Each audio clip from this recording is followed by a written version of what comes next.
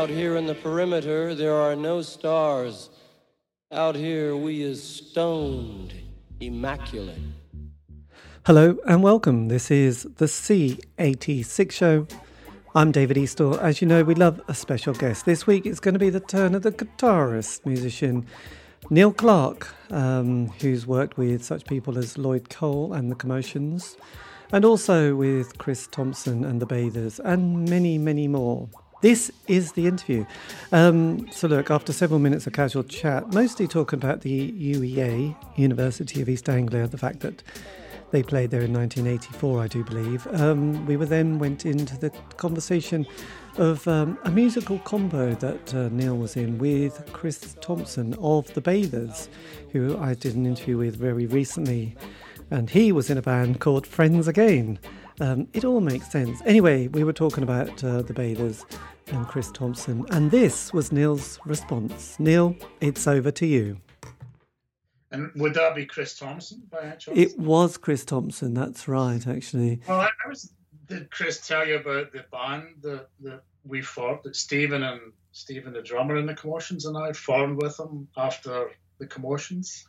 It's called Bloomsday. Did he talk about that at all? No. No. So when the Commotions split up, Stephen and I had an idea that we'd always loved Friends Again. And Chris had brought out his first solo album, I think, about a year prior to this, maybe 88, yeah, 87. It's got an amazing title. It's called Unusual Places to Die. And we loved it.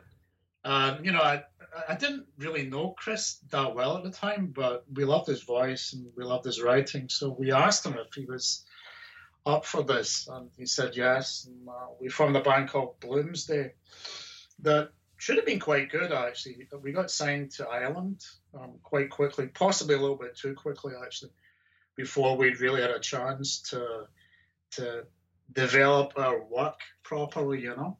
Yeah. And then we were really enthused about signing to Ireland because of the lineage of Ireland as a label, you know, with a reputation of developing acts and giving them a chance, maybe over the course of 1, 2, maybe even 3 albums.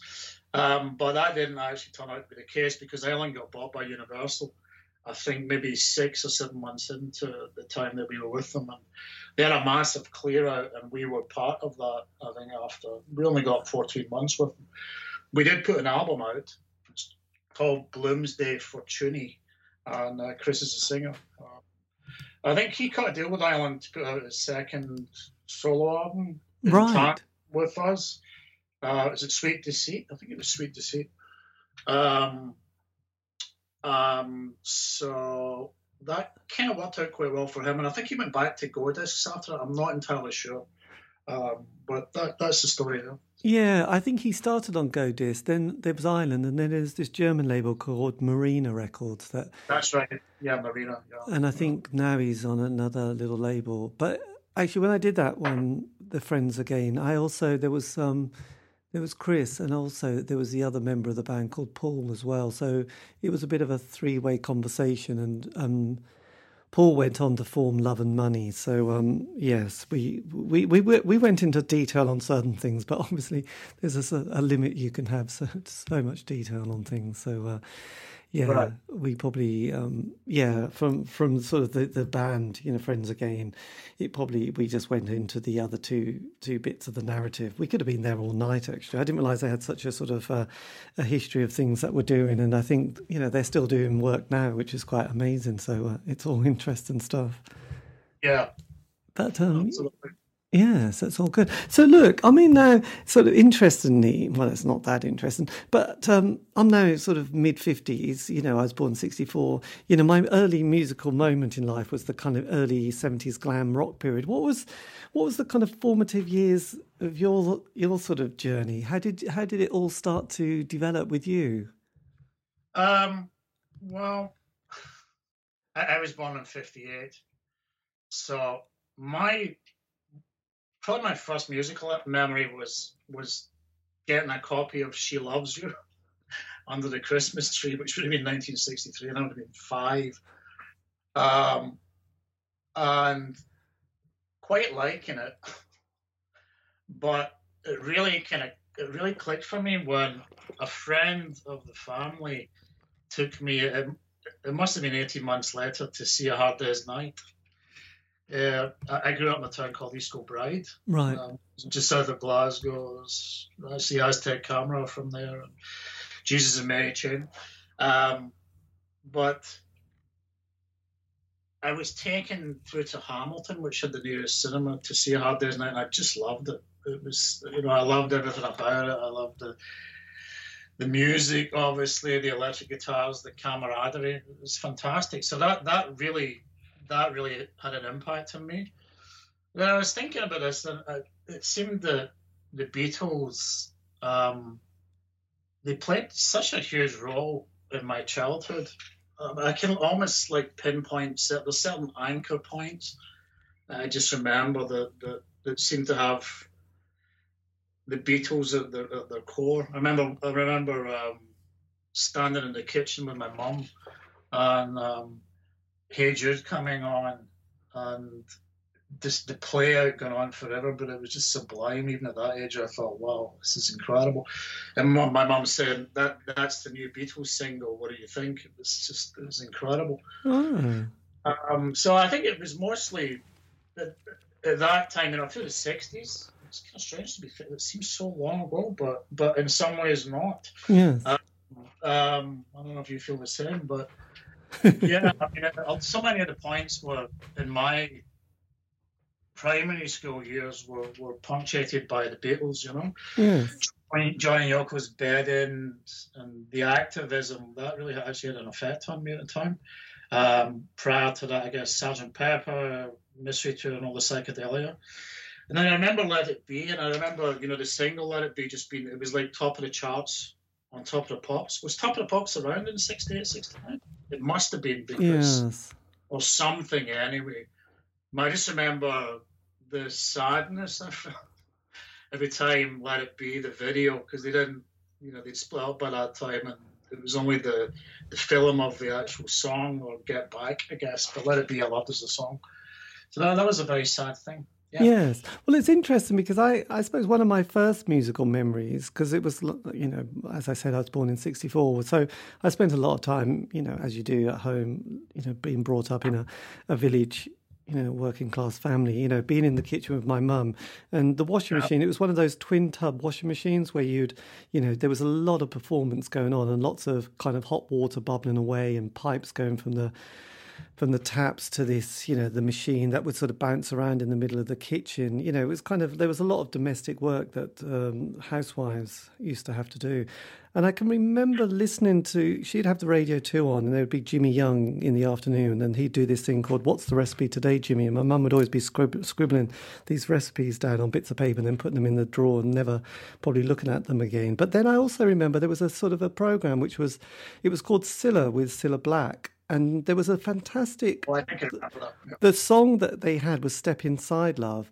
And I absolutely loved the drama and excitement of it. And then decades later, literally decades, I realised it was written by Paul McCartney and John Lennon, wasn't it? The Beatles.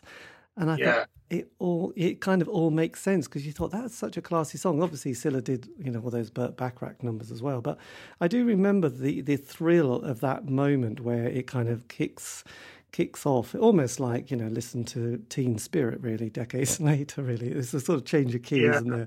So it's interesting. And then in the 70s, my brother brought home, Sgt. Pepper. And I remember being mesmerised by that album. And especially there was a song called Good Morning on side 2, which I thought was just sublime, And it's interesting because it was probably about 73, 74. And the Beatles had felt such a thing from the past. And then I, looking back at that, thinking they'd only broken up about 3 years before that. But it seemed like another era, didn't it? That change of music and scene is quite interesting. Well, I think the 60s were just really fascinating. I mean, I wasn't old enough to really be cognizant, I guess, of all the politics and the social breakthrough at the time, but it was really fantastic, There's not been anything quite like since, I don't think.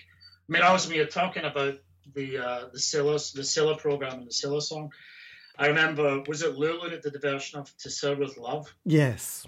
I thought that was fantastic. There were so many Bacharach songs, as you said, from that time as well. Yeah. Yeah, it's great. It's really interesting.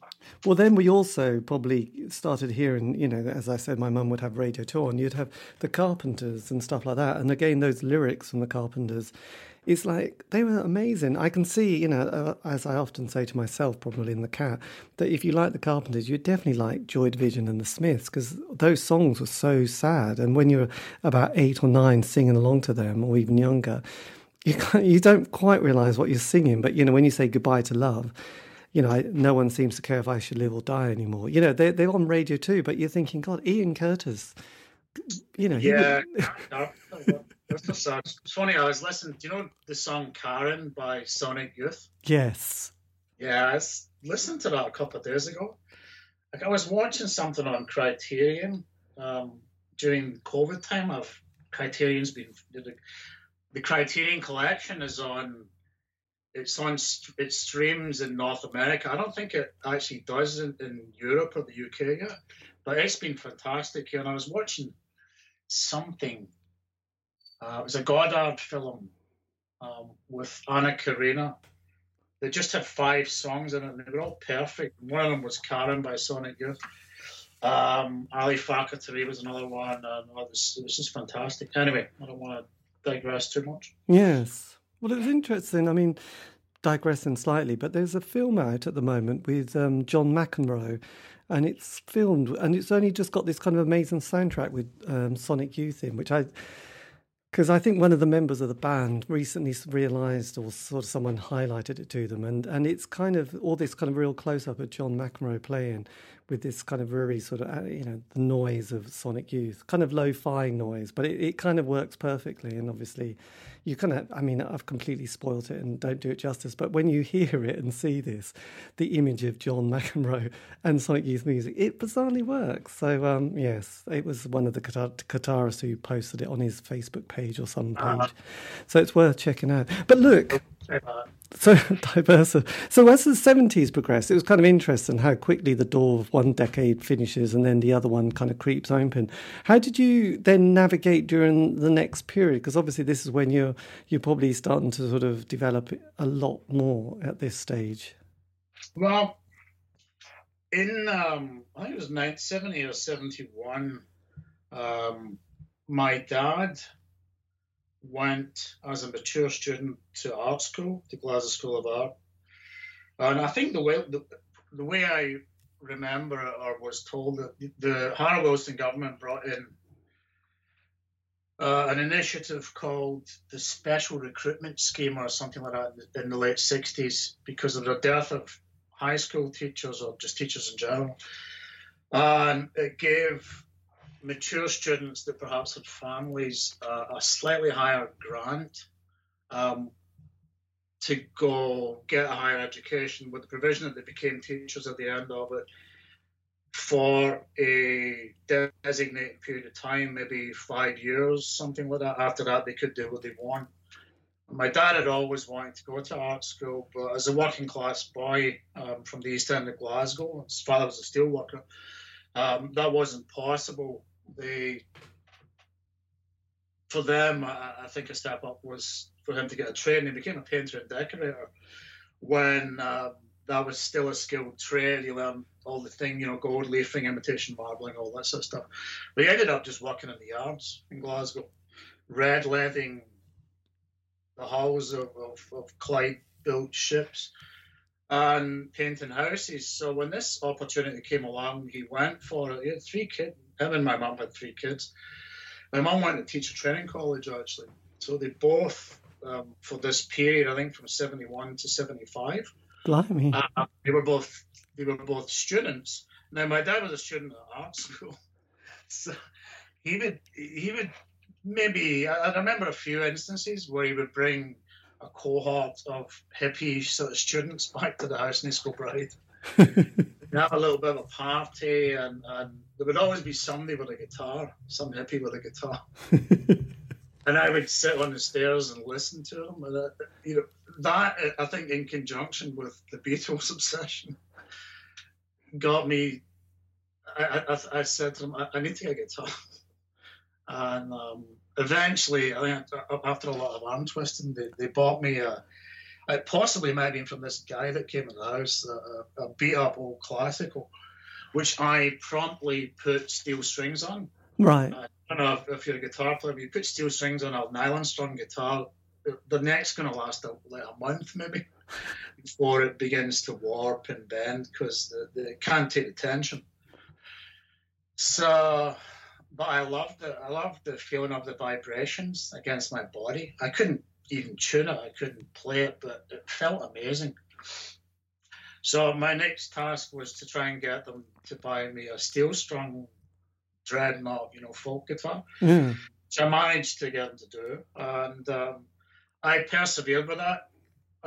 Persevere's probably the wrong word. I annoyed the hell out of them for about 6 months because I was just determined just to be kind of freeform about it and make noise. And it was driving them nuts. So eventually they said, you have to go for lessons. And I was very resistant to this because reading the Melody Maker, it seemed like all my guitar heroes at that time had been self-taught. And I thought, well, why can I not teach myself? But they insisted, and a friend of the family knew a young guy who was a guitar teacher across the other side of town. And they basically press ganged me into it. They said, you got to do this. If you want to keep on going, you have to learn how to tune it and you have to learn how to play it. So I reluctantly signed up for a month of lessons with this guy. Dave Finlay was his name. Mm-hmm. I remember trudging up to his house in the west of Scotland, driving rain some evening, thinking, fuck, I don't want to do this. This is like, why are they making me do this? And he lived in a high rise, and I get up the lift and I, knock on his door, or ring his doorbell. He opens the door and he takes me in his little studio area, and I see an orange combo. It's an orange amp combo, and a Gibson 335 on a stand in the corner, and all his music, and I'm like, this is going to be okay. Yes. So okay, what do you want to learn? I said, well, I want to learn how to be a blues player. I said, well, I can't really teach you the blues. That's something that you'll come by that if you really want to. But I teach music, and I guess I have a bias towards jazz. He said, but don't worry about that because blues is the root of jazz. So, we'll go through that and we'll get to some point. I went, okay, that sounds good. And he had another question for me. He said, have you seen anything have you heard anything recently that you'd like to learn? I said, well, I think I was watching Top of the Pops that night. I said, I said, well, I'd watched Top of the Pops and I saw Thin Lizzy play Whiskey in the Jar. He picked up this beat-up old classical that he had. He used as a teaching guitar. And he instantly just played the intro to Eric Bell's intro to Whiskey in a Jar. And that was it for me. So I was like, this guy's amazing. This is great. I stayed with Dave for 3 years. He taught me to read chord charts, but he taught me about harmony, and he taught me, I would say, how do I play a C major 9? And he would say, well, we've done all that, like, you tell me. He said, I've shown you some shapes, but what he really tried to do was teach you how to build chords yourself and understand how things came into being harmonically, which was a really, really genius approach, actually. Yes, and this was all during the sort of this was more mid 70s, I guess. No, I think this would have been 71, 72. Right. Yeah. So this is quite early. Yeah. This is very early. In a jar, I think. Was that it? It must have been. That's my recollection, anyway. But yes. I certainly started going to Dave 72, I think, at the latest. Yeah, I was 13. And I stayed with him for 2.5, 3 years.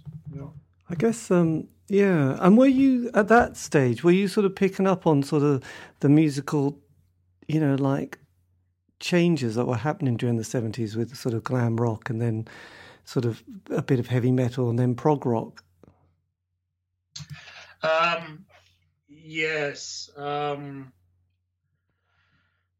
my friends were all listening to Electric Warrior at the time, and I could appreciate this was a really interesting sound. It was great.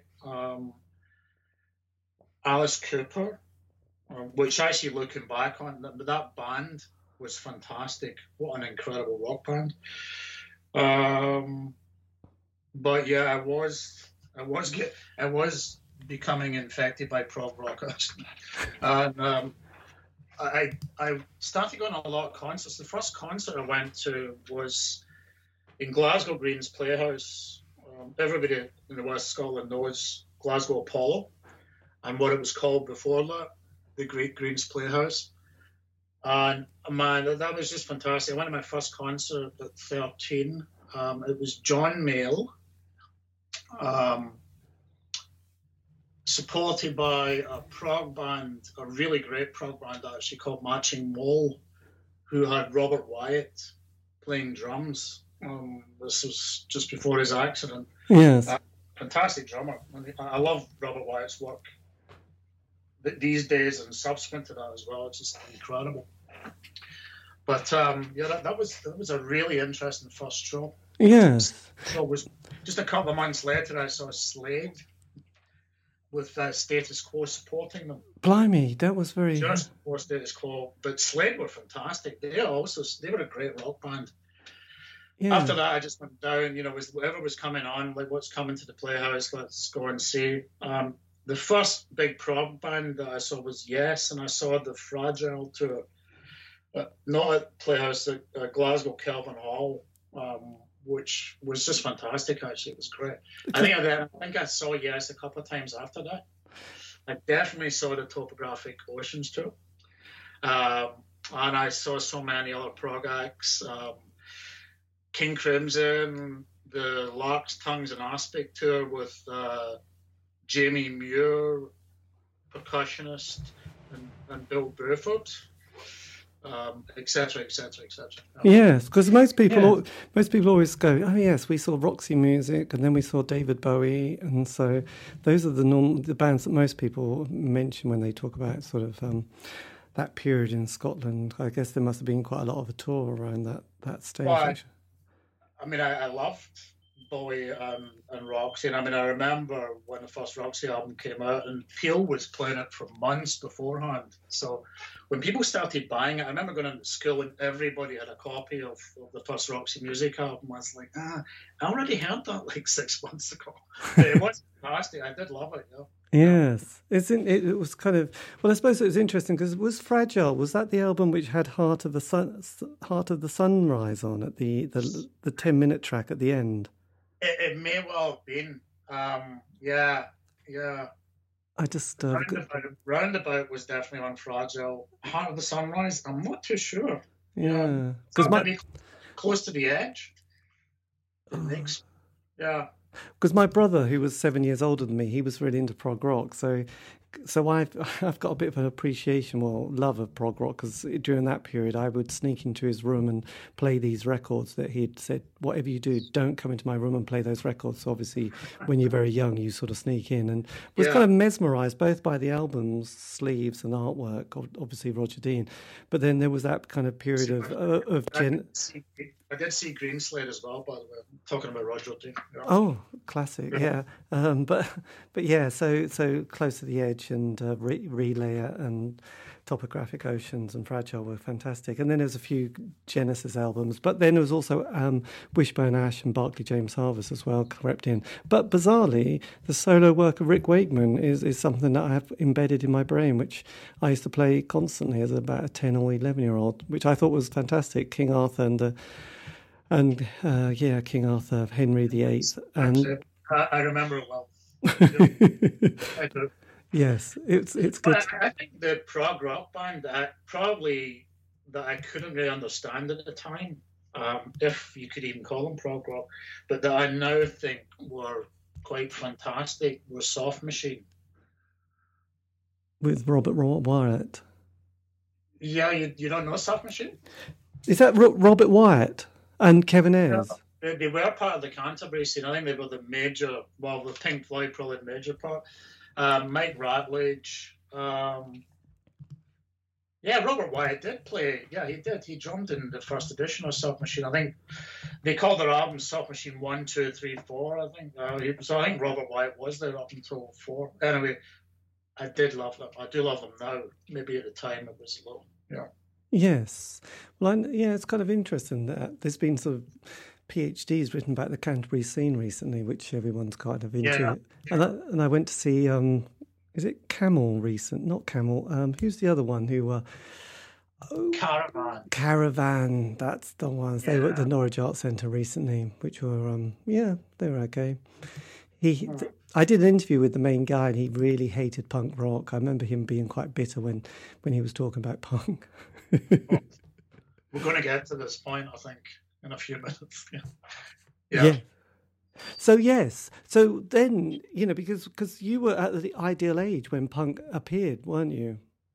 I think it was, actually. I just have to mention one other band. So when I began to hear other things other than prog and glam rocker, I heard Reeling in the Years by Steely Dan. Yeah. This really famous, it's famous now, Elliot Randall's guitar solo opening. I mean, I remember standing up in our bedroom just being stuck, going, what is this? It's just incredible. That was a pivotal moment for me, because I was beginning to be able to play a little bit better by that point. And I remember working out that solo, just going, man, this is incredible. I believe it's Jimmy Page's favorite all-time recorded guitar solo. So I went through a massive Steely Dan phase. You never see them because they stopped touring by Pretzel Logic time. But to this day, I love Steely Dan. The first 6 albums, Gaucho left that I can't. Gaucho leaves me cold, but right up to Asia, I can even name them. Can't Buy a Thrill. What about Katie Lied? That's the Logic, blah blah. Katie Lied, yeah. Classic, yeah. So were you, because from your parents' your description of your parents, did Randy California and Spirit come into your consciousness at all? Sorry, could you... I was saying, because of your parents and their sort of being at art school, was Spirit in the work of Randy California, with that album 12 Dreams of Dr. Sodonigus, did that come into your kind of orbit at all? It didn't, actually, not... No, I mean, I know the work, but at the time, no. There was a guy across the road. I lived in a little cul-de-sac of a street in East Kilbride, just a few families, and one of my pals in the street had an older brother who had the most amazing record collection. So whenever Martin was out, we'd sneak up into his room and look through all his hundreds and hundreds of albums. So I would have seen all that stuff then. I mean, I remember some of these covers. Yes, absolutely. Yeah, Weasels Rip My Flesh, Santana Abraxas, blah, blah, blah, blah, blah, blah. Yeah. Nice one. So then, obviously, being a serious musician at this stage and having guitar lessons with a person, how did then, when you heard the Ramones and the Damned and then obviously the Sex Pistols, what did that sort of do to your sort of musical consciousness? Well, I think, again, I do remember the first time I heard God Save the Queen. I'd read all the reports about them in Melody Maker, and I thought, oh, this is... I don't know about this, but I was in East Kilbride Town Centre, and I think it was Tony Blackburn. You know how the Radio 1 DJs used to go out and do broadcasts from towns around about the UK? And I think it was Tony Blackburn, and he was playing God Save the Queen full volume outside the forum area of East Kilbride, and I thought, well, this is incredible, but it just sounds like Won't Get Fooled Again to me. I was like, this is just Townsend. Or Chris Spenning. And I bought into this idea that Chris Spenning must have played all the parts in that because it just sounded so monumental, but of course it's not. That had a big effect on me. But the band that had the biggest effect, I was watching some BBC Two live concert and it was XTC during white music time. Right. And I think I turned on when they were playing This Is Pop right at the beginning. And I just thought it was amazing. That XTC were my interface into post-punk. Because when I heard Andy Partridge playing these McCoy Tynery, distorted chords, quartal harmony, which is what he's doing, I was like, this is fucking amazing. I love this, you know. It's like, this is it. This is actually really, really great. It's timely and it's necessary. So that XTC White Music, and to a lesser extent Go To, the follow-up, they were my interface into post-punk and new wave. Yes, absolutely. And McGeer, who was from the Glasgow area, I mean, shot by both sides and sung from under the floorboards, just incredible guitar riffs. Yes, because as the 80s progressed, well, no, before they progressed, we had 79, was Thatcher got into, to power, and then sort of seemed to be there ever since, well, 97. Yeah. And then, then that early period of the 80s was kind of grim for a lot of people. So unemployment was quite the thing, wasn't it? And so we had all those kind of schemes and government, the Enterprise Allowance Scheme and such like. So a lot of the bands that I've interviewed from the 80s, had that year or so sort of unemployed. And I can remember that feeling that, it might not work out, so you might just be unemployed for a very long time. So that sort of encouraged a lot of kind of bands a lot of people to sort of, be unemployed, not really worry about the stigma of it. And then, obviously, as the cliche is with the 80s, getting a single, John Peel playing it, and then the John Peel session, which gives people that little bit of a kind of incentive to keep going to the next month or the next stage. So how did the 80s develop for you as a sort of musician and as a person? Well, I started going to Glasgow School of Art. Same course, same tutors as my dad, actually, ironically. 2 or 3 years previously, I was in a drawing and painting department, and I lived at home for the first 2 years, and then I moved into a flat when I was 19 with 4 other art students, and we just had a fantastic time. This would have been 79, yes? Yes. 78, 79, I guess. We just, we had a great time. We smoked a lot of spliff. We listened to Steel Pulse, Handsworth Revolution, Talking Heads, 77, more songs about buildings and food. XTC, the only ones. It was fantastic, really, Yes, because by then we'd had the post-punk period, which was exciting, but then things had started changing. There was Simple Minds, there was U2, Julian Cope Band, and then there were those. I suppose 83 was quite a moment, wasn't it? Oh, there's been Orange Juice, because then sort of 83, the Smiths come along, and sort of it's a bit of a game changer, really, from the world of independent music. So did that, because you formed your first band in the early 80s as well, hadn't you? Well. Actually, I should mention is when you were talking about social conditions at that time and being on the dole. It was when I graduated from art school. I immediately looked for bands to play with, and I answered an ad, I think in the Glasgow Evening Times, and I met Alan. So I met Alan McGee. Oh, Alan McGee! God, this is great. So Alan and I were in a band. I think Andy Innes was in the band, but he was definitely in the next one because Alan and I decided maybe this wasn't the right unit for us. We got on really well, and we decided to leave and form our own band with Andy Innes, with Andy and a couple of other guys. And the band was called Newspeak. So I remember I've read some. It's kind of ironic, really, but I've read so many interviews with Alan over the years. We're not in touch anymore. I haven't seen him for maybe 15 years. Last time I saw him was here in Toronto when he was DJing. But one of the interviews, because remember Tony Blair tried to get him involved at the time with mixed results.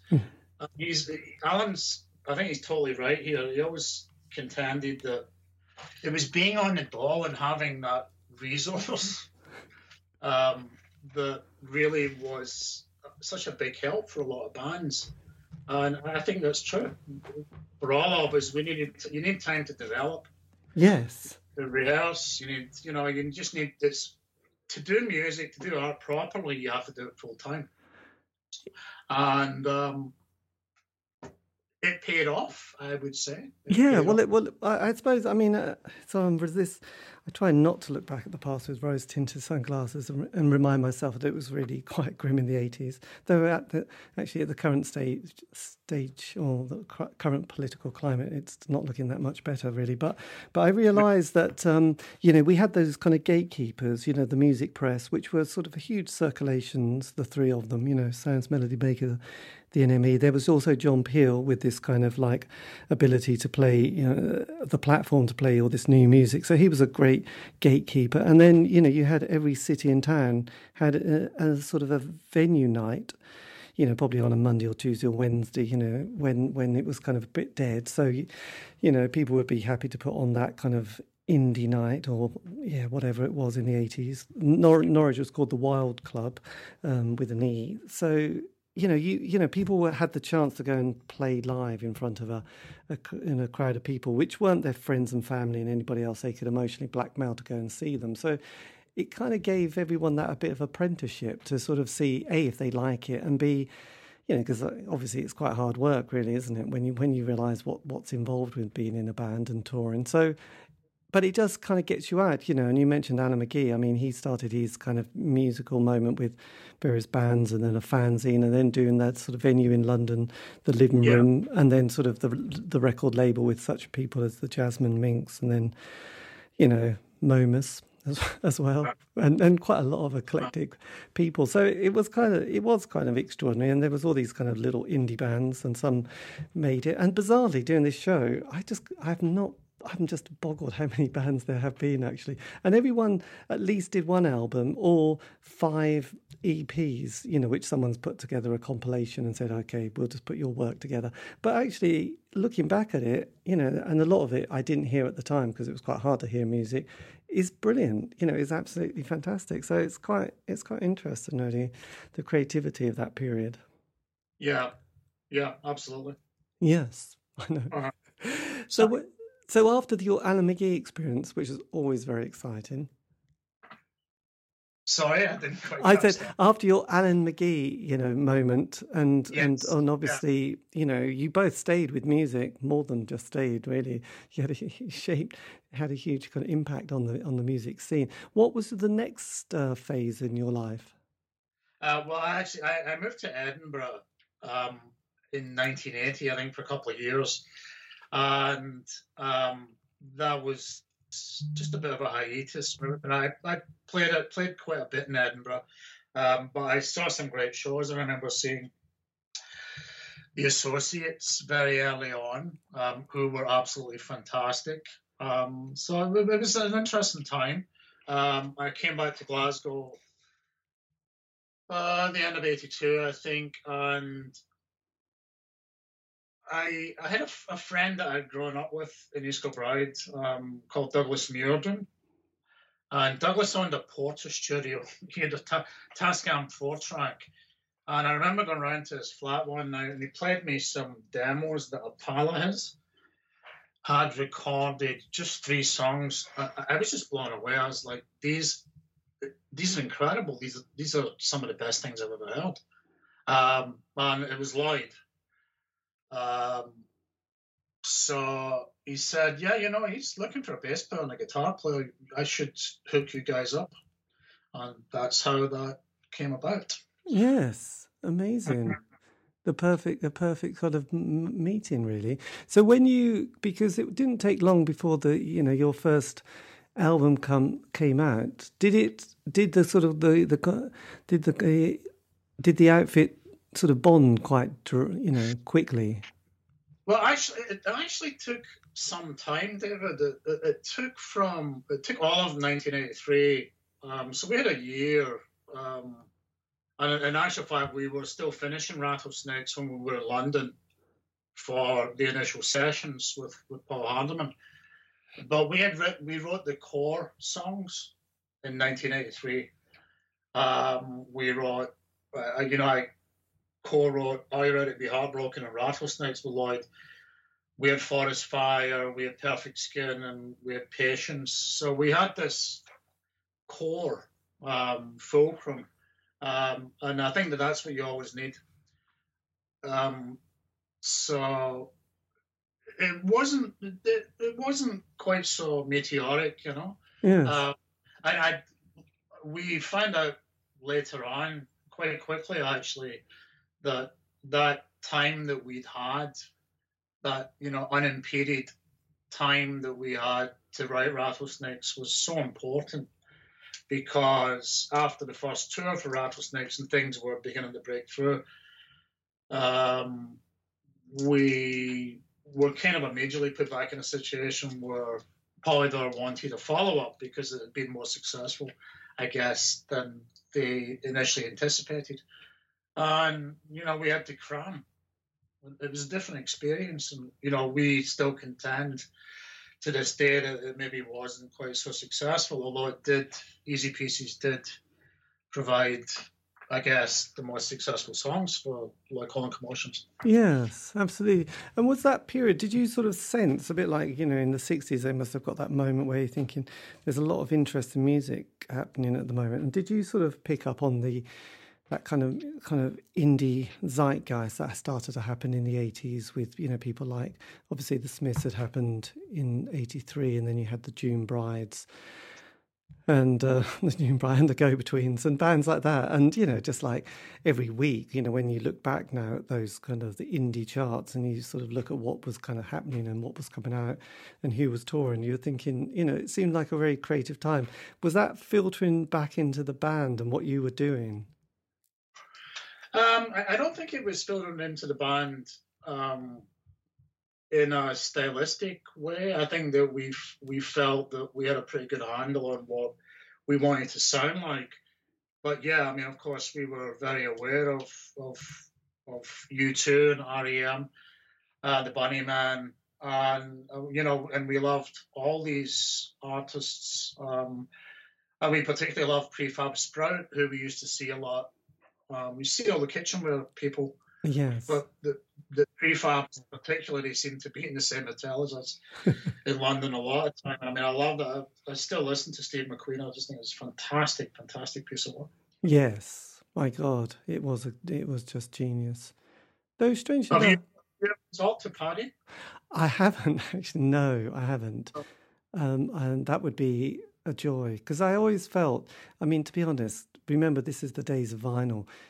I didn't know side 2 as well as side 1 of that album, which I feel a bit embarrassed to admit, especially, because side 1 was it had all the, such a classic. And I did go and see them live on that tour, and, they were stunning. Though now I listen to it, the production feels a little bit, I wish the production was quite slightly different, if you know what I mean. Some of the 80s, it seemed a bit, I don't know, of its time, really. Yeah, I think, I'd need to listen to it again. I may well do after this, but in what way did you feel it was different? It just feels a little bit glossy, that kind of, because the 80s production sound, I don't know who was the producer, actually, I'll have to quickly look. There was like the indie sound, which was very distinctive, like you guys and the Smiths and the June Brides and all that scene. And then you had the mainstream charts, and it was that kind of Trevor Horn production. And Prefab Sprout seemed to... Oh, and the other band, I know one shouldn't ever admit this, actually, Talk. I often listen and think, oh my God, that production is just quite... it's so 80s, isn't it? If you listen to Talk, which I know everyone's, it's like everyone loves Talk, but I find that quite, it seems a bit like, kind of wish, because David Bowie, there was 2 albums he did in the 80s after Let's Dance, and they got remixed because obviously someone said, it would be really interesting to hear them without that 80s vibe, and actually they sound really different, some of the tracks, and it's like, oh yeah, this is much better. If only David hadn't sort of, got carried away so much during that period, but, it's David. Yes. No, absolutely. There was a device, there's a studio box called the Aural Exciter, that was used in the 80s. They loved it, and it just put too much high top end on everything. They thought it was a very radio-friendly device at the time, but it's looking back, if you listen to the original recordings, it was pretty detrimental. When we had a chance to remix Rattlesnakes for the box set, it was night and day. I mean, the remix that we were able to get done is so much better. There's no Oral Exciter on it. It's just fantastic. So that's, to some extent, I think is what you're talking about. But talk. Yeah, I mean, when you get to Life's What You Make It, I think they were getting a little bit more experimental by that time. But Laughing Stock and prior to that, Spirit of Eden, such immense pieces of art. Yes. In my opinion. Yes.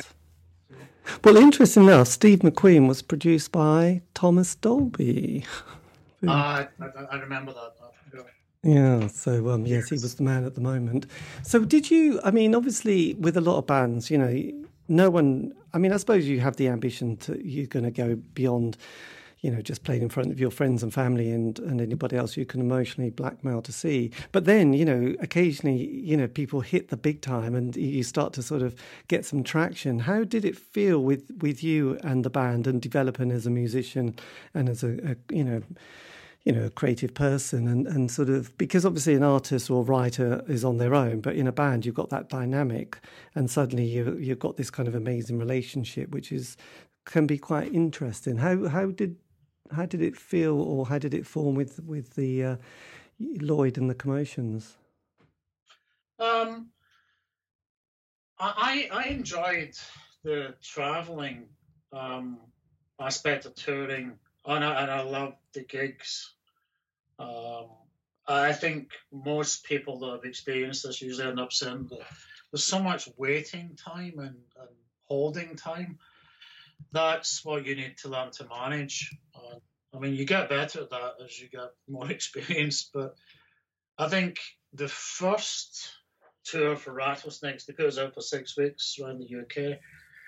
And I just think that we were so high in the possibilities of success that nothing else really mattered, that we were able to just enjoy it as the neophytes that we were really at the time. Yes. Later on, I think when expectations get higher and you realise you're in a business, it can cause some tensions. And I think, you know, people have different individual artistic aspirations that sometimes maybe they feel are not being fulfilled. And I think that happens in every band. It probably did with us laterally. No, I enjoyed touring. Yes. Well, I enjoyed the topography of it, the geography of it, the cultural aspects of it. It's fantastic. It's a remarkable opportunity, actually. Well, I would imagine. And, you know, because you obviously co-wrote the kind of the classics that we've come to love, like Rattlesnakes and, you know, Are You Ready to Be Heartbroken? And then on the second album, you did, I'm just looking. Yes.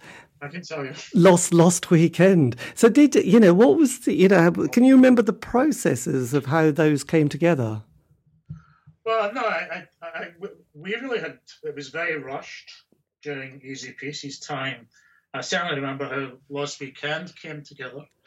The other two co-writes of mine, which I think were Pretty Gone and Minor Character. I don't really remember them so much, but we all had Porta Studios.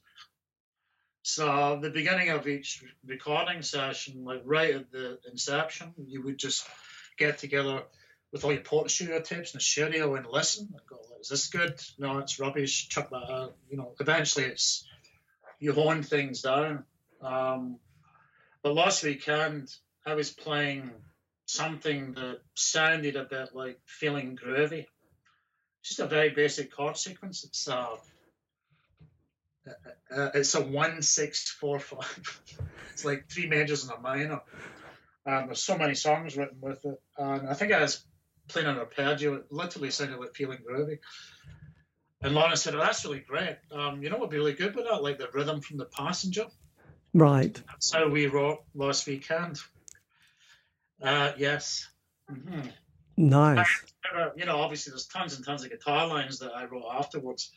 It doesn't sound very much like either of these songs, although you can definitely hear the Passenger rhythm in there.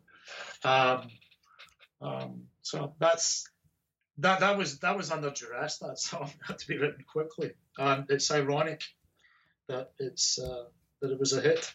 Yes, very ironic. Yes, it's interesting because I did an interview with Hunt Sales, who was the one, the drummer in the band for The Passenger, and obviously he's fiercely proud of it, but also a bit upset that he doesn't have any songwriting credits or anything on it. So, it leaves a sort of bitter taste in people's mouths, doesn't it, for the band who kind of added the iconic bits in it. But it can do, and I think quite justifiably a lot of times, But yeah. Because then you then work with the super producers who I remember Elvis Costello had worked with them on Let Them Talk, Clive Langer. And what were they like to work with? Because I did an interview once with, I think his name's Mark Saunders, who was a young chap who went on to be a producer, and he'd sort of worked with, I think it was Clive, but it could have been Alan, when they were doing that single with David Bowie and Mick Jagger, Dancing in the Streets, and he had quite a funny story about the fact that there was a lot, they drank a lot, and he was having to sort of keep it together a bit. I don't remember any of that at all. But then again, we drank a lot at the time as well, so we matched each other. No, Clive and Alan were great, and I remember Mark, by the way, very well. Also, I think Stephen Irvin, our Commotion's drummer, still keeps up with Mark. Actually, he saw him quite recently. But yeah, I remember that, and they were great. They're very different. Alan Engineers and Clive was the more creative, more aesthetically, conceptually based person. Yes. We had fun making it, and it was just good fun being with them, hanging out with them, and going through the process.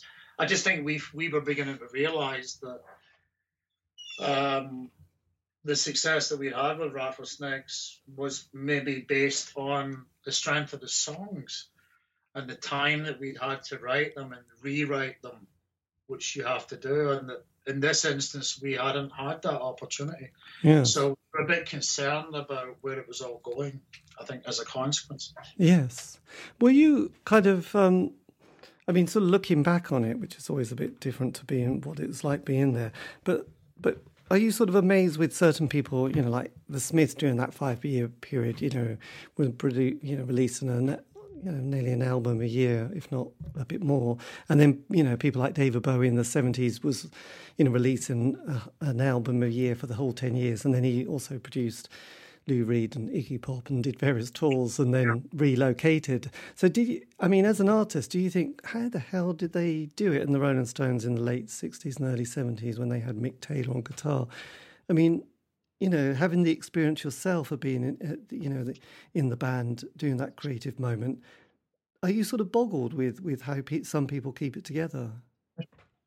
No, not really, because I think every band has a different dynamic. And for us, Lloyd was at Fulcrum. He writes the lyrics. He was the conceptualist. And one had to wait, really. None of us really, neither Lloyd, Blair, or Lawrence, right, really wrote that well on the road. So we just needed we needed recovery time. I think for the Smiths it's different, or was different, because Johnny was the composer. So the only thing really, it was possibly a more straightforward situation for them writing wise. Yes. Yeah. So when you went to record Mainstream, which was in '87, which I've almost put down as the best year of music ever. I just look at, '87 and always think, the amount of releases that came out in that year were amazing. What was it like? What was the kind of vibe like of the band at that stage? 87, we were on hiatus then, I think. We were beginning to record Mainstream at the end of it. We were exhausted. That's what I remember. Most of us had moved to London.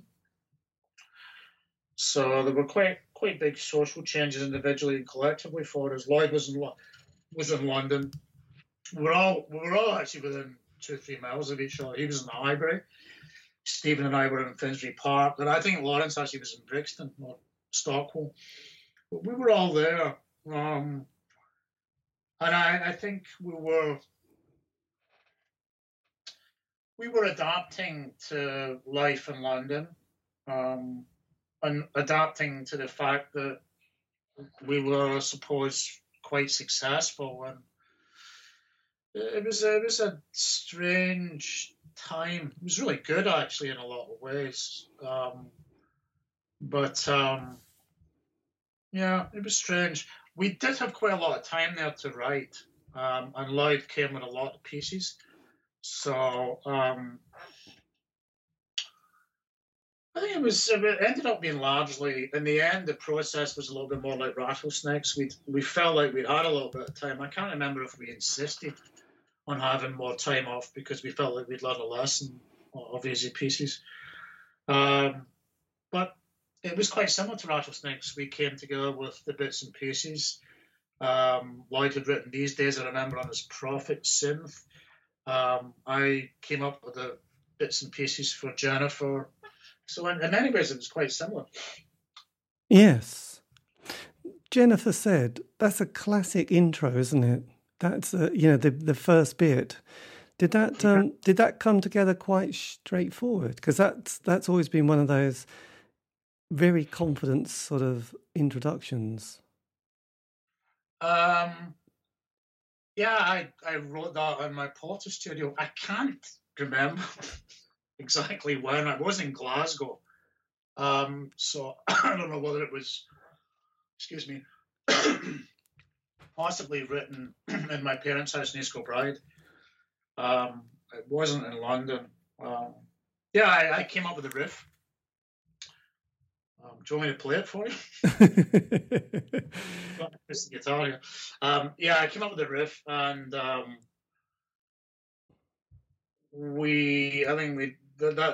riff is basically an arpeggio across chords. So the chords were all there, and it just developed from that point. Things began to present themselves. Yes. Compositionally, when you have a full section, you usually begin to hear on your head where it needs to go. I always think when you're writing guitar parts or writing any musical parts, you have to really know the piece. So if you're beginning to write it, you kind of try and let it percolate and let it tell you where it wants to go. And by that I mean when you've got one section running through your head ad infinitum and it's like an earworm. The rest usually begin to present themselves. If you just try and be quiet inside yourself and just let it come. Usually that's what happens. And I think that's what happened with Jennifer. Yes. It's still one of the classic songs, isn't it? Let's face it. It's still magic. It's still magic. So then after that, did you do a tour or was it just a case of waiting? Well, we did do a very, very long tour on the back of Mainstream. And I think it's fairly well documented what happened there. I think Lloyd was a little bit unhappy creatively, and he felt that the band was running its course, and he just wanted to. I think actually at the time he wanted to take a hiatus and go away on his own for a couple of years. And for some reason I can't really remember, that didn't seem like it was going to pan out.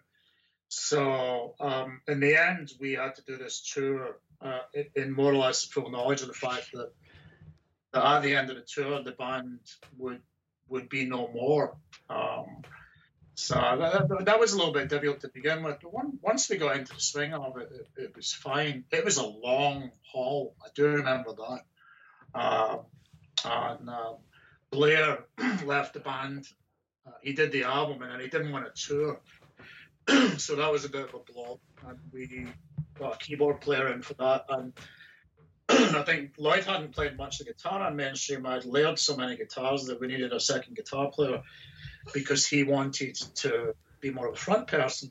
So we got Dave Cummings in, who had been Higson's and was a friend of Mark Bedford's. And Dave is a friend to this day. But that was a really good touring band. I think that we sounded really good. Yes. So actually, you didn't have it wasn't quite the Ziggy Stardust moment at the end. You knew it was going to sort of get to the end, to the last date, and then you're going to say that's it, the end. We did know that at the outset. I think I was okay with it, and I understood that he wanted to just try something else creatively, and I think I was feeling maybe that we needed a break, for sure. A hiatus would be a good idea, and as it turned out, that wasn't actually what happened. But no, I think I was cool with it. Yes. So then what happens next with your sort of next journey? Because obviously you team up with members of Friends Again.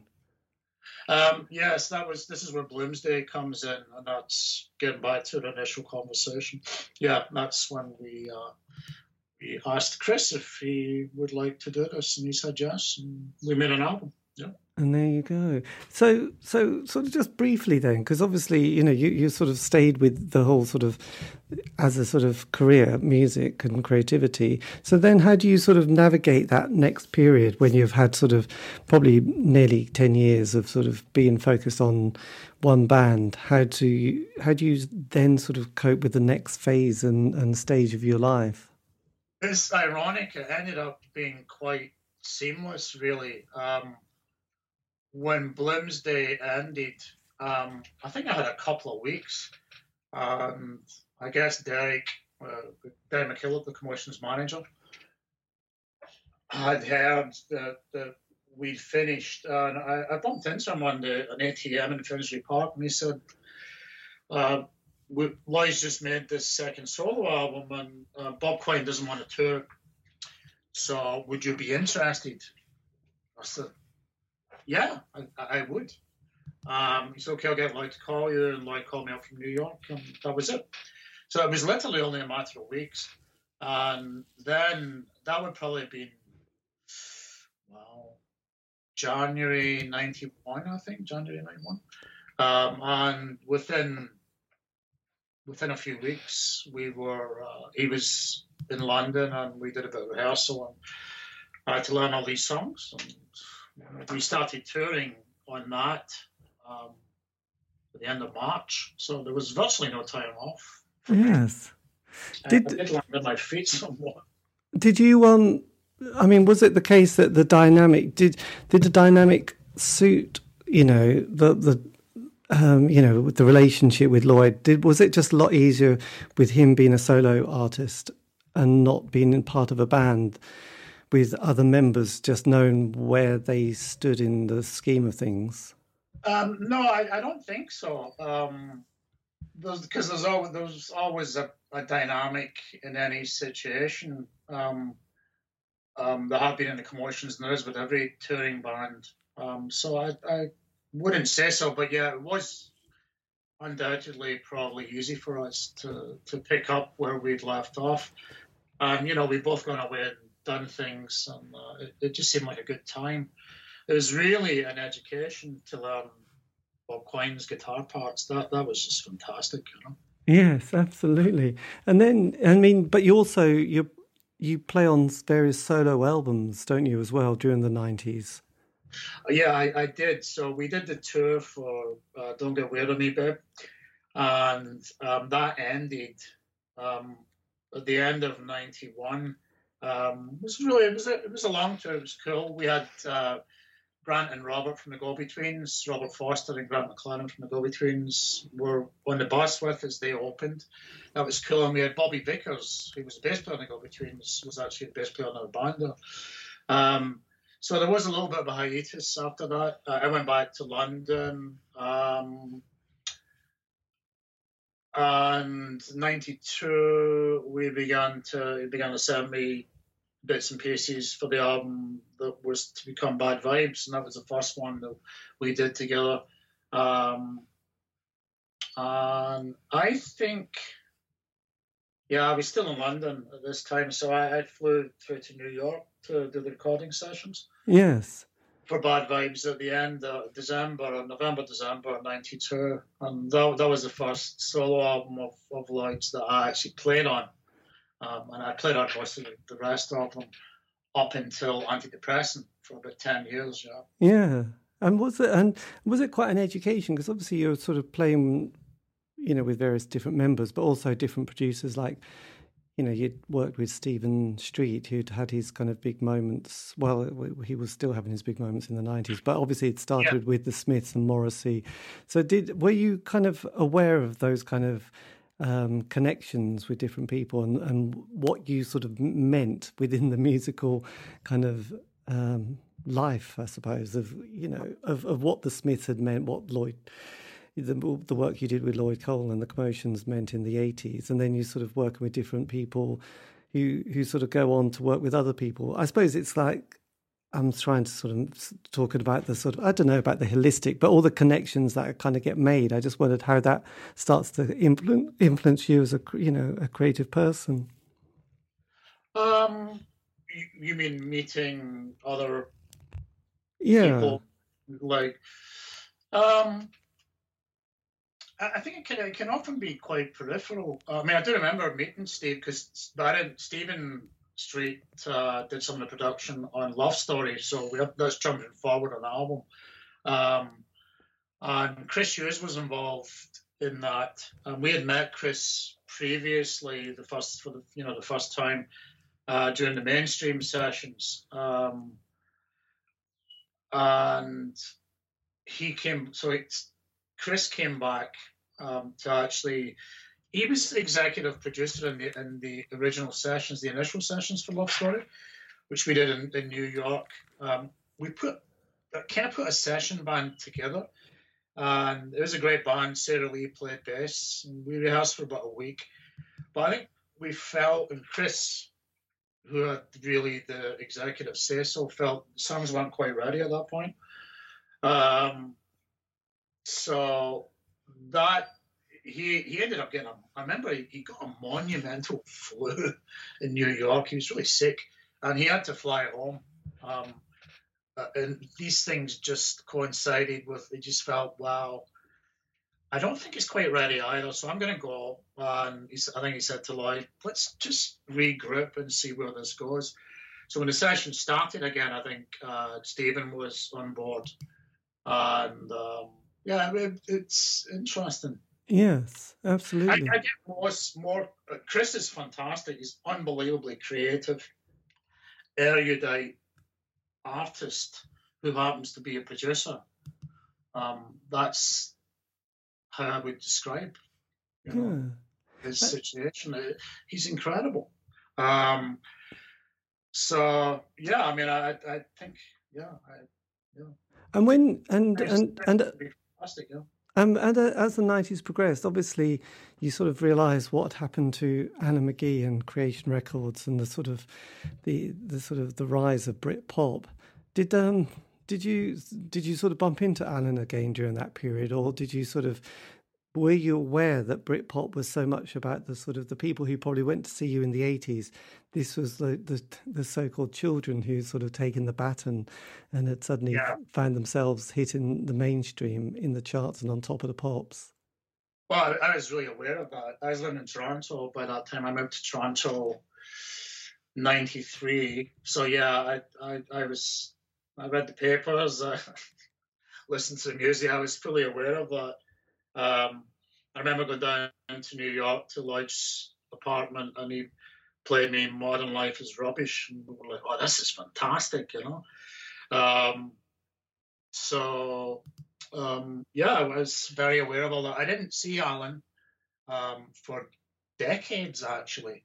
I think I bumped into him a couple of times outside Polydor at the very, very early days of Creation, and we, have a chat, a bit of a catch up. But I didn't really. I had no contact with him, and I don't really, to be honest. But I did see him probably 15 years ago. That's the last time I've seen him. So we haven't really kept up. But I was obviously completely aware of what was going on, and his successes with Creation and Bobby Gillespie, who I, of course, remember from that time, and Andy. Yes, absolutely. That must have felt amazing that you'd all sort of grown up together in the same sort of neighborhood. Yeah, it was a bit. It felt a little bit ironic. It was. I think when you're living through it, you don't view it from that perspective. I don't think at all. Aztec Camera were from East Kilbride, and they were playing the same sort of places as Newspeak. There's a place in the south of Glasgow called the Doon Castle that I played with Alan and Andy, and Aztec Camera were there. But I didn't really know Roddy at that time. I don't actually. I've met him a couple of times. Jesus and Mary Chain, that was obviously through Alan McGee connection in Creation. I don't know. It was strange because I don't know if you know East Kilbride, but East Kilbride is like the Milton Keynes of Scotland, so it seems it's a slightly incongruous place. But yes, I can't speak for them, but I just wanted to leave. At the time, I appreciate it now. It was a great place actually for kids to grow up. But when I went to art school, I was very happy to go. Yes, absolutely. And then you relocating to Toronto. What was the kind of reason for that kind of massive move in life? Well, I met a woman at the end of that 1991 tour. We got on really well, and she tried to come out to London for a while. Couldn't get a work permit. So I'd been to Toronto a couple of times on tour, and it was one of the North American cities that I'd always thought, it could be really interesting to live in.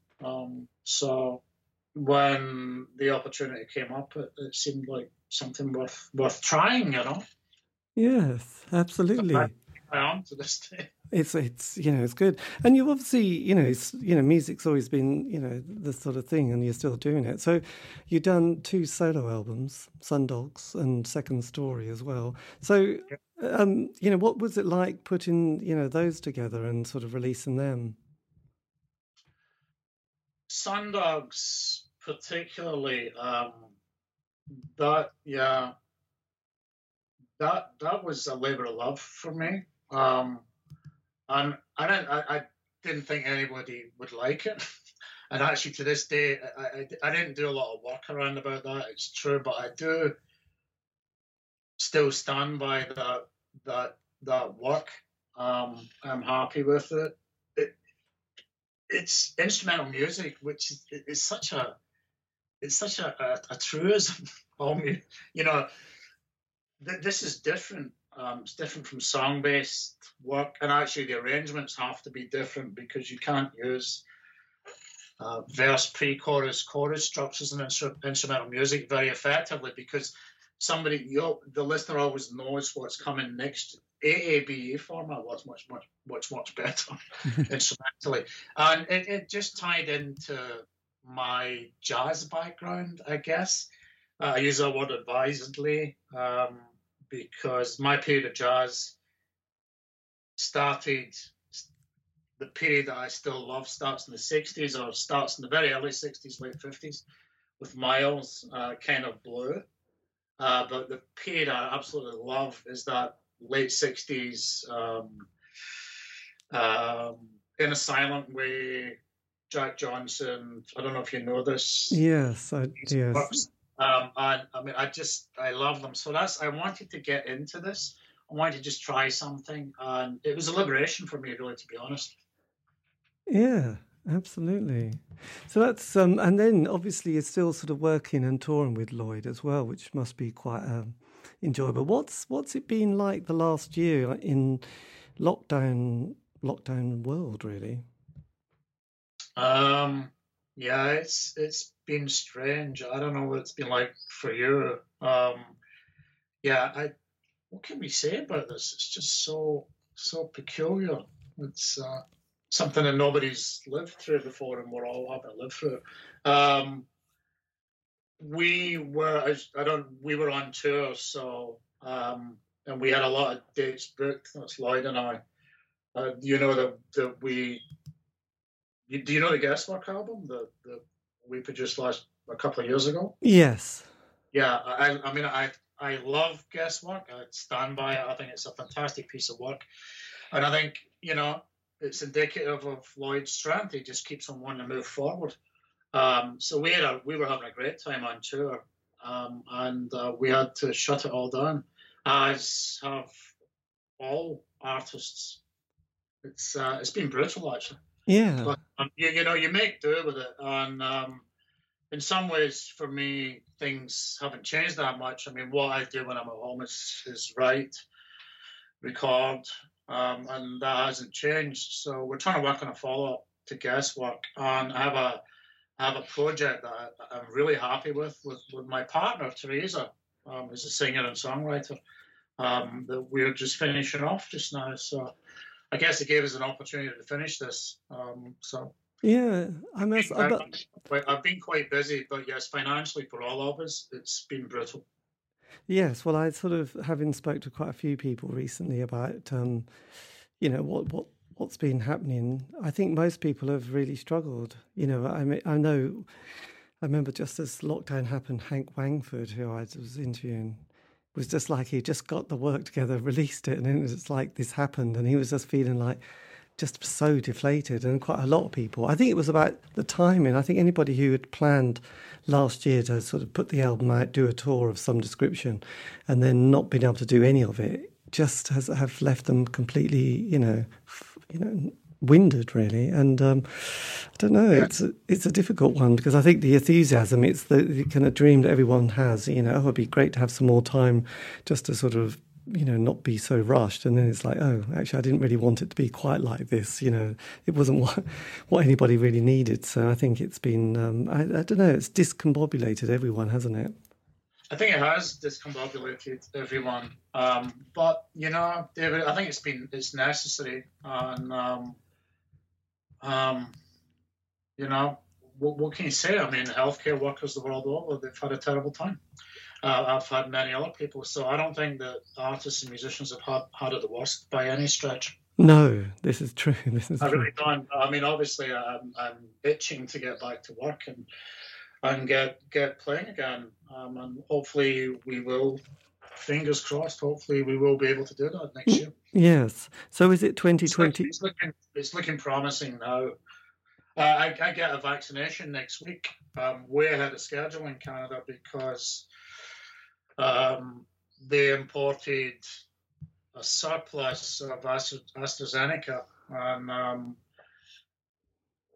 it's contraindicated for anybody over 65. So I'm in this 60 to 65 group, and they just want to use them before they expire. So I'll get one jab, hopefully next week. Yes. But yeah, it's been it's awful for a lot of people, and I really don't think that we do have it the worst, because we can still work and create, and that's a big deal. Yeah, absolutely. Hopefully there's a future. So look, lastly, I mean, if you could have said something to a 18-year-old self starting out, and just some wisdom or something that you think, God, yeah, that's something that I've learned over the years. What would you say? About the creative process, perhaps? Well, I suppose whether it's creative or just kind of the journey of being in a band or being a musician, that you obviously have learned over the decades, that you would have thought, God, I wish someone had just whispered that in my ear when I was younger. And it could still be useful to somebody now who was starting out. But, it would have been, I mean, you know, it's just a bit of a sort of, you know, it's just always interesting what people often say, what they've learned, I suppose. There's sort of the key bullet points. It could be one, it could be a few where people say, yes, I would say, don't do this or do that or something like that. I just wondered what you would say. Well, I don't have any tips about conducting yourself in a band, or you know, life. We all have to just lead our lives. But creatively, I would say playing in a band is about serving the song first and foremost. You know, never losing sight of the bigger picture and not letting your ego dictate the parts that you write, which is easier said than done sometimes. For that, you really need to know the song inside out. Well, I mean, I think that's the same regardless of whatever genre you're working in. I mean, Bill Frisell, my favorite musician, says the same thing. When he goes on tour, he's learning a new repertoire. It's just like you just have to sit down and really learn the stuff. When you really learn the stuff and you get inside the harmony or get inside the concept, things begin to happen. You know. Yeah. But it's always about serving the piece. It's always about serving the song or the music or the art in whatever way, you know. And you have to be mindful and you have to be alert, and you just kind of like, it's osmosis. Yeah. Oh, don't worry, you know. But it is about commitment, and you have to work hard. I know that I did an interview with a guitarist called Peter Bonas, who was in the 100 Men, who was kind of Pete Murphy's band, and I think they did 2 albums they loved, and then they did a third one which wasn't a great experience. They didn't get on well with the producer, but they did the tour, you know, and they said by the end of the tour they'd worked the songs that they'd put which had been on that third album, and they were really, you know, he thought they were just much better at the end of the tour than what they were in the studio, and if they could have recorded them again, he would have thought the results would have been better. So do you ever sort of feel that with songs that you've worked and recorded in the studio, but then after playing live a few times thinking that would... No, because I think a recording is an idealized version of that song in that moment in time. You know, the song exists as a piece of music, as a kind of intellectual entity that you can write down. If you can write music, you can actually write it down. And given that that's the case, I think once you've made the recording, you just let that go, because that's it. You know, it's like that little snippet in time. But the song remains, or the work remains, and it can always be redone if you want to do that. I mean, there's so many ways you can do a song. For instance, we've done so many acoustic shows, Lloyd and I, together. And, you know, there's been a few head scratchers. We'll go, well, how are we going to do that between the two of us? Particularly on the last tour, when we were trying to figure out how to do guesswork songs, which are very, very dense and in some cases very synth orientated. But the chords are beautiful, the harmony is beautiful, the words are fantastic, the story is there. So you just find, you know, you go back to the charts, or you go back to the essence of the song, and you take it from there. Yes. Every song that's good can have that done with it. Yeah, because it's interesting, because I think Lloyd, a few years ago, he was at Epic in Norwich, and I think he was just on his own.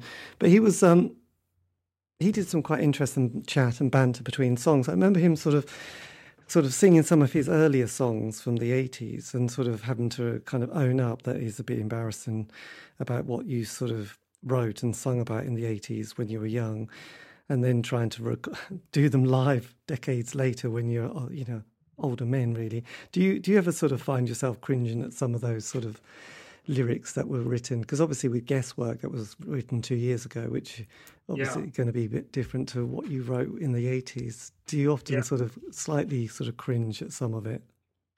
No, I don't. I don't, because I see them as you know, temporarily as a piece of work that's in that time.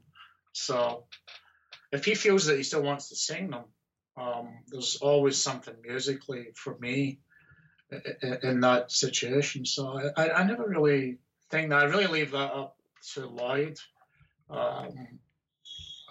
So yeah, that's a question you need to ask him. Yes. Yes, absolutely. Plus, people pay money for tickets. They want to hear songs. I've seen a few comments from folk to the effect that when you guys come out again, we expect you to play the hits. And I totally understand where that's coming from, particularly after what we've all been through. Maybe nostalgia is able to transcend itself, or will be able to transcend itself. I think so. It becomes a celebration. No, it's cool. It's cool. It'll be fine. That's brilliant. Okay. Well, look, this has been great. Thank you ever so much for giving me the time for this, Neil. This has been great, and really appreciate it. And it's all worked brilliantly. So look, when I put it out, I can always send you the link, and you can always, if you want, post it wherever, and that would be great. Oh, I'd love to do that, David. Please do. I will. And thanks for asking me to do this. And it's been really interesting talking to you. Great. Oh, thank you. Okay. Well, look, have a lovely day. It's a bit later here. Yeah, you too. Okay. Take care there, Neil, and hopefully catch you sometime in Norwich. Absolutely. See you later. Bye-bye. See you. Bye. Bye. And that, if you don't realise, is the end of the interview.